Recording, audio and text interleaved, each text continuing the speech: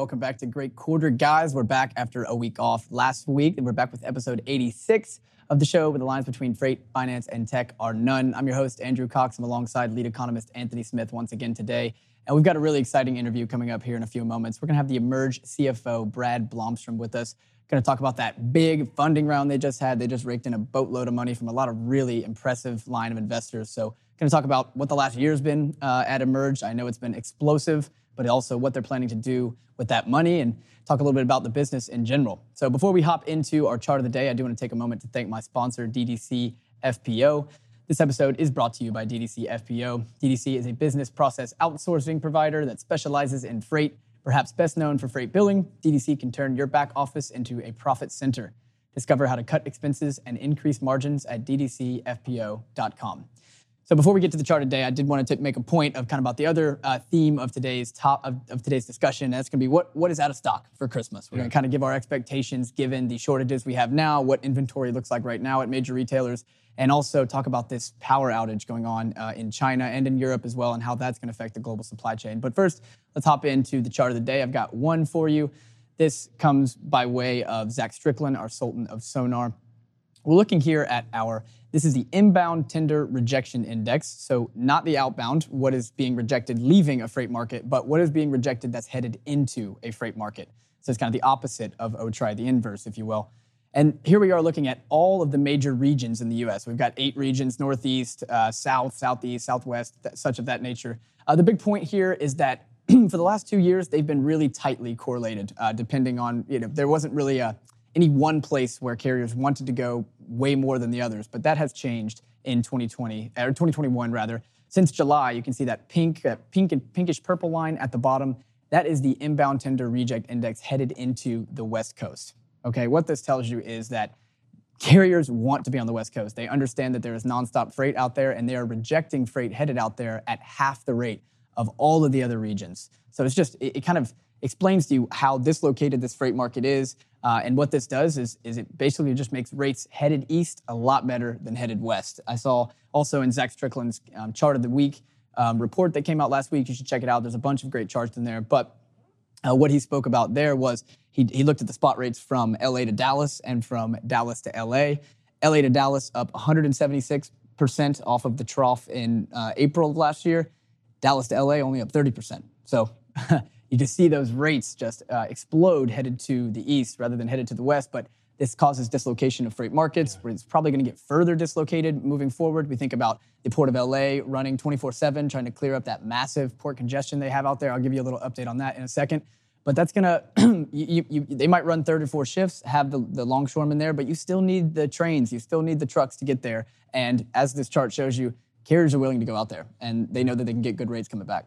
Exactly. I was talking with Donnie Gilbert just yesterday on FreightWaves Now. Of course, he has his broker update, or carrier update, I should say.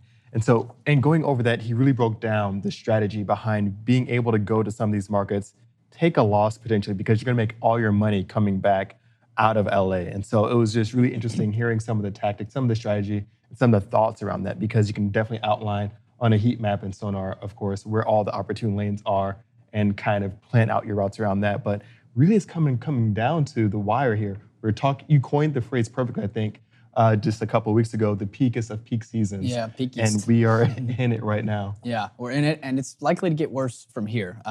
But yeah, go check out that article. It's called something about Gold Rush. You type in FreightWaves Gold Rush. It's a modern day gold rush of carriers heading to the West Coast. So let me pop into 2 quick top stories, and then we're going to bring on Brad. So we've been doing this congestion check every week. I did want to give an update to you here. This is the ship report as of yesterday, the 27th of September. There's 148 total ships in the port of LA Long Beach. That includes 92 at anchor and 56 at berth. Of the 148 that are in there, 97 are container ships, and there's 67 at anchor. So a little bit less than last week. I think we popped just over 70 this time last week. But again, 67 ships, many more than we had at the peak back in April of this year, or March of this year, rather.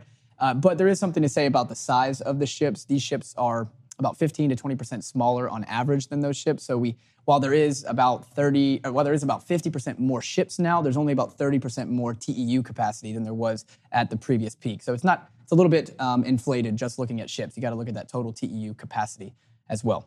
Okay, one last story here. If you haven't been keeping up with the With China's energy situation, you really should, because it's going to make a major impact on the global economy. I just want to read a couple things to you. China may be diving headfirst into a power supply shock that could hit Asia's largest economy just as hard as the Evergrande crisis sends shockwaves through its financial system. The crackdown on power consumption is being driven by rising demand for electricity and surging coal and gas prices, as well as strict targets from Beijing to cut emissions. It's coming first to the country's mammoth manufacturing industries, from aluminum smelters to textile producers and soybean processing plants. Factories are being ordered to curb activities or in some cases shut altogether, and that is becoming more and more likely, shutting altogether. Almost half of China's regions missed their energy consumption targets that were set by Beijing, and now they're under pressure to curb their energy use. And among the most affected areas are three of the biggest industrial powerhouses that account for a third of China's economy. And there is one thing to say here. I mean, a lot of this energy crisis is partially of its own making. President Xi Jinping says he wants to have blue skies there for the Beijing Winter Olympics in February. So that's kind of one of these big pushes. And he also kind of wants to just show the international economy how serious he is and how serious Beijing is about decarbonizing the economy. So it's a little bit self-inflicted, but it is going to have ripple effects for everyone else in the world, because as we all know, most everything we buy comes from China, and they're having major, I mean, they're shutting factories down for whole weeks at a time. So it's something to keep an eye on, most certainly. Yeah, I mean, you talk about China, they move as a monolith. That's one of the advantages that they have as their government is set up in such a way. So looking at that, just as you mentioned, the Evergrande situation was going on right now, that's going to be a whole other aspect of China's capacity to produce, along with these power outages. And so looking at these two things together, when you look at the infrastructure that China is on the country, or the world, I should say, it's not easily replaceable. No. So all this capacity taken offline in China, and potentially more in the future, is definitely concerning and might push some more talks around nearshoring. But really, that infrastructure can't be replicated in an overnight or even in a decade, really, in new countries, just because it's been built out specifically for that. Yeah, and in addition to that, I mean, the toy makers are probably the space that has the most likelihood of being out of stocks right now. They can start making stuff here, but all of the resin still comes from China. Yeah. So I mean, it's difficult things to. You might be able to shift your manufacturing, but your raw material sourcing is still coming from many of the same places. So it's a delicate and tricky balance. But all right, let's bring on Brad Blomstrom here. He's the CFO of Emerge. Brad, thanks so much for joining us. Hey guys, long time, first time. Yeah, I love it. Hey, are you in Scottsdale right now? I'm in Boston right now. I kind of split time between the coasts. Okay. Try to maximize the time in Scottsdale in the winter. Nah, I see. Yeah, I was in there this past weekend for a bachelor party. It was beautiful and I loved it, but I was just amazed at how little grass there was. I was talking to Anthony about that. He went to New Mexico. This is about as green as Arizona ever looks, by the way. This is one of the rainiest summers they've had in a long time. Wow. Okay. Well, we will leave it at that. Let's talk about this funding raise, man. You guys just raised a boatload of money. Congratulations, first and foremost. But for the uninitiated here, can you briefly explain what Emerge does and what is they're doing different from the status quo right now? What is revolutionary and why were these investment firms lining up to fund you? Definitely. So what we're trying to do at Emerge essentially is looking out the world and saying, hey, there's $400 billion of for-hire truckload being procured primarily with spreadsheets and email.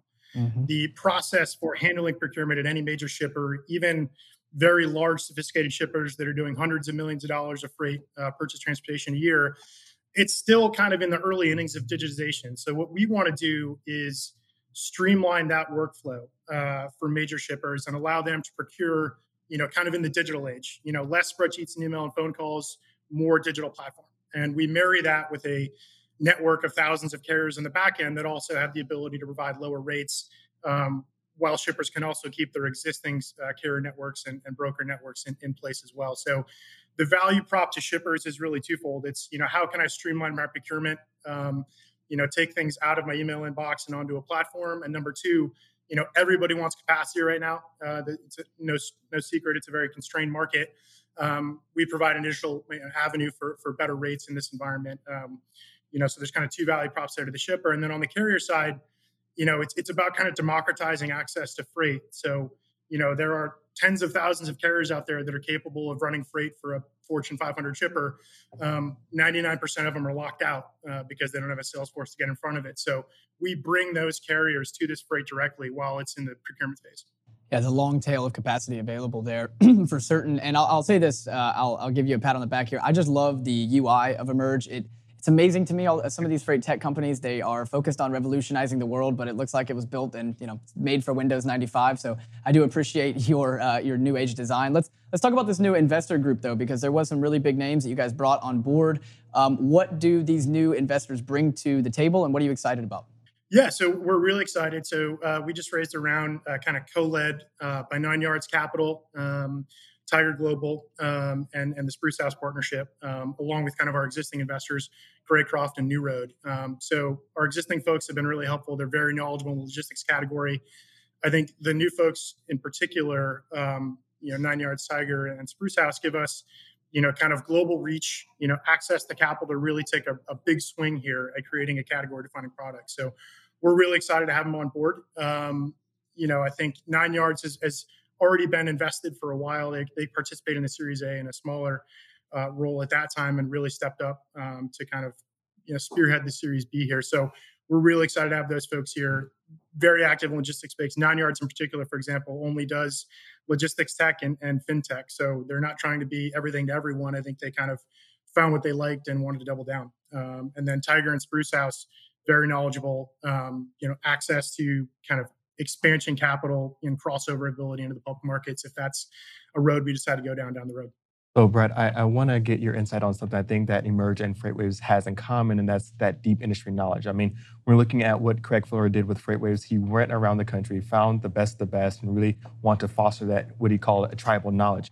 When I'm looking at Emerge, I'm seeing a lot of the same thing, that deep industry knowledge. Can you talk about what kind of advantages comes from having that deep industry knowledge for your company and what kind of leverage it gives over competitors? Yeah, I think that's kind of one of our pieces of secret sauce is that, we're guys and gals that have been in the freight industry for a long time. Generally speaking, the Letos and the team they've built, having gone through building Global Trans into, $1 billion plus brokerage and 10-4 before it sailed to Trimble. A lot of folks around the table at Emerge have kind of been here and have lived the experience. And so we kind of have an advantage just informationally, kind of what the pain points were. And so, for example, a lot of the innovators in our category have focused purely on the capacity side and kind of automating brokerage. We think that's important, but we think the value to the shipper, for example, is more than that. It's how do you make workflow better, which actually is generally the stronger hook when we're talking to new shippers, is they're just kind of fed up with the archaic nature of procurement. And so having folks from the industry kind of build that has been an advantage for us. And just having, folks that have been living it for 2 decades is we avoid some of the more costly mistakes out there. Yeah, certainly. Brad, to that end, what are some of the most important KPIs that you guys watch, and why are they important to you? Yeah, I mean, I think our view is at this point, how can we become the hub for freight procurement? So there's real value in us becoming the centralized location where shippers procure their freight and carriers know that there's freight available for them to acquire and fulfill their capacity or their demand needs with. And so the biggest value for us is kind of how can we grow density on the platform, specifically in contract freight, for example. Dynamic RFP, which is our RFP product for procuring contract freight, which is the first RFP platform designed specifically for truckload contract freight, has been live for about a year. How do we get every Fortune 500 shipper to use that for their contract needs, or as many as we can, so that carriers know that we're the destination where freight lives, and shippers know, that we are an industry leader when it comes not just to workflow, but also to carrier engagement on the back end as well, so that they're accessing better rates and tapping into that longer tail more efficiently, whereas previously that's been kind of relegated to emails and phone calls with brokers.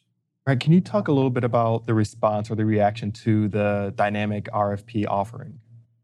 Yeah, it's been really exciting. So it's been in the market for roughly a year now, with a couple kind of tentpole users that have kind of helped launch the product about a year ago. And so we've grown that platform to where, this year we'll do 3 billion plus 4 billion or so in RFP volume and in contract freight procurement on our platform, which we think is really exciting for, a product that's relatively new.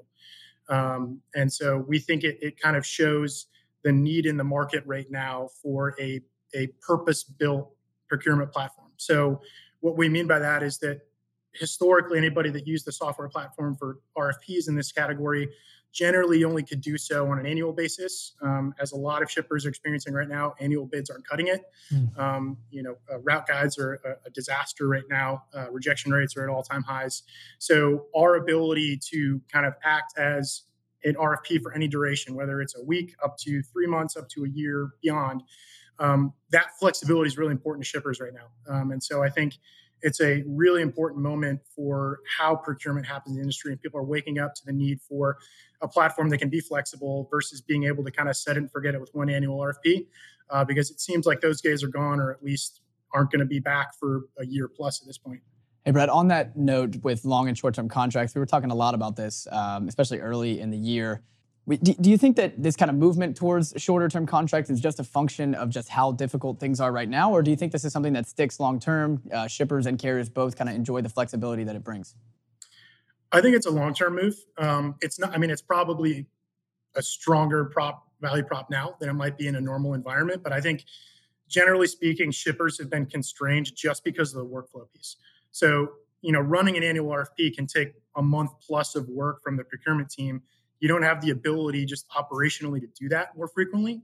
I think with a platform where you can run a bid, in a couple days work or a week's work on our platform, people are going to start leveraging that much more consistently. So, even if right now we're probably overweight on seasonal bids, for shippers out there just trying to scramble to find capacity, but not lock in, the most expensive rates they've ever seen, I think fundamentally annual contracts are probably going to lose share a little bit towards these more flexible duration bids, just so that shippers can be more responsive to what the market is at any given moment. Hey, Brad, just thinking back to the FreightWaves article that was posted about the announcement a few days ago, it seemed that Emerge generated about a 5% gross margin on the sales as of lately, and I think that would be industry leading for some of these kind of new aged, freight tech companies, these digital matching and digital marketplace companies. What's enabling Emerge to generate better margins than some of the competition? Yeah, I think. Number one, just kind of expertise. We didn't come in trying to, from the outside, try to revolutionize freight. I think people that are in Emerge have been living in the freight world for a while. I think number two, we're not kind of grow at all costs. Because we are the centralized location where procurement happens. We are the bid. We don't need to kind of keep earning our seat at the table as a broker might. So I think we're a little bit insulated from some folks that have kind of had to win their share, the painful way, which was kind of the standard way to grow a brokerage historically. I think by enabling kind of carrier activity directly on the platform, you can establish a much more profitable outcome long term. Brad, other than maybe just capacity getting more difficult to procure, how have the challenges changed for you guys at Emerge over the past year? Going into holiday season last year, how is it different going into holiday season this year? Yeah, I mean, 2020 is wild. Who knows what would have happened in kind of April, May of last year, long term. With such a drastic drop off in volumes kind of across the table. But kind of since then, we've been in an extended peak season. So, and I don't know when the pressure on the industry is going to tail off, certainly not before the end of the year. The challenges at Emerge have been, how do we stay responsive and keep, allowing our platform to help shippers and carriers deal with the tight capacity in the marketplace. So one example, for example, is we have a product service out called Spot Protection, where if you have an existing route guide that is kind of crumbling in front of you and all your carriers are rejecting, you can offer a tender to Emerge, and we'll, find a carrier in our marketplace if we can to keep that from hitting the spot marketplace, where you see rapid cost inflation. And so that kind of innovation and kind of short-term nimble activity on our end has been a challenge to kind of keep up with the needs of shippers. But, delivering on that has been really important. And so shippers are kind of scrambling for capacity all over the place right now and trying to keep their budgets in line. So allowing them to do that has been very difficult, but it's been a concerted effort both from our development team, but also just kind of like how we think about, where we want to spend our time as a company. Is it, iterating on spot? Is it kind of developing more RFP features because we need greater flexibility and instead of trying to win the annual? Do we start with the seasonal bid with folks? So it's just kind of trying to maximize flexibility on our end, because as you guys can probably appreciate, every 2 weeks something different and crazy happens. So you just kind of have to be roll with the punches a little bit. Yeah, we definitely can appreciate it. That's what we're here for. So, Brad, before I let you go, what is there any kind of broad strokes to paint about what your customers are asking for right now, or are telling you going into the holiday season? Are they confident? Are they not confident? What can you tell us? I mean, it's going to be a tough holiday season for everybody. I think inventory levels are still really depressed, even for normal, not even just holiday.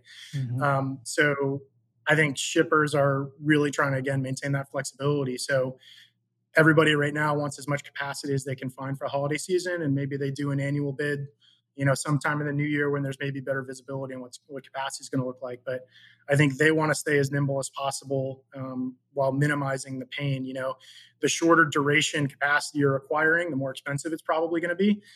So shippers are really kind of weighing, whether they want to take a short-term hit versus, locking in long-term predictability. But again, long-term RFPs are really difficult to uphold right now, kind of given where rejection rates are. So it's finding the right capacity for the right shipper, and kind of having predictability as much as possible. But, you got 70 ships off the coast of LA right now. Who knows when and how that freight's going to move. But something like that pops up every week now. Yeah, I mean, it does. It's just like body blow after body blow. Every time we seem to get a little stabilizing, we've got a weather event or we've got something else in the supply chain globally. But all right, Brad, this has been great, man. Thanks so much for your time. Where should we send anybody that wants to get in touch with you or learn more about Emerge? EmergeMarket.com. Come check us out either for a job or for a procurement platform. We're open to both. All right, that's great. I'm sure you got a fresh round of funding. Got to find some people to give it to. Thanks so much, Brad. Again, we'll see you soon. Thanks, guys. All righty. That was awesome. That was the CFO of Emerge, Brad Blomstrom. I'm sorry about that. Yeah, that was great. Yeah, and so when I think of Emerge, I think of one of the few winners and one of the true winners when I'm looking at the freight tech space, because it seems like every time that freight is on the forefront, then volumes are going crazy. These freight tech companies kind of pop up and then kind of start to disappear when things dry up. Yeah. They were here before, it was really busting and buzzing around. And I think they're going to definitely be around far after when things kind of start to normalize again. So definitely a good one to watch. Yeah, most definitely.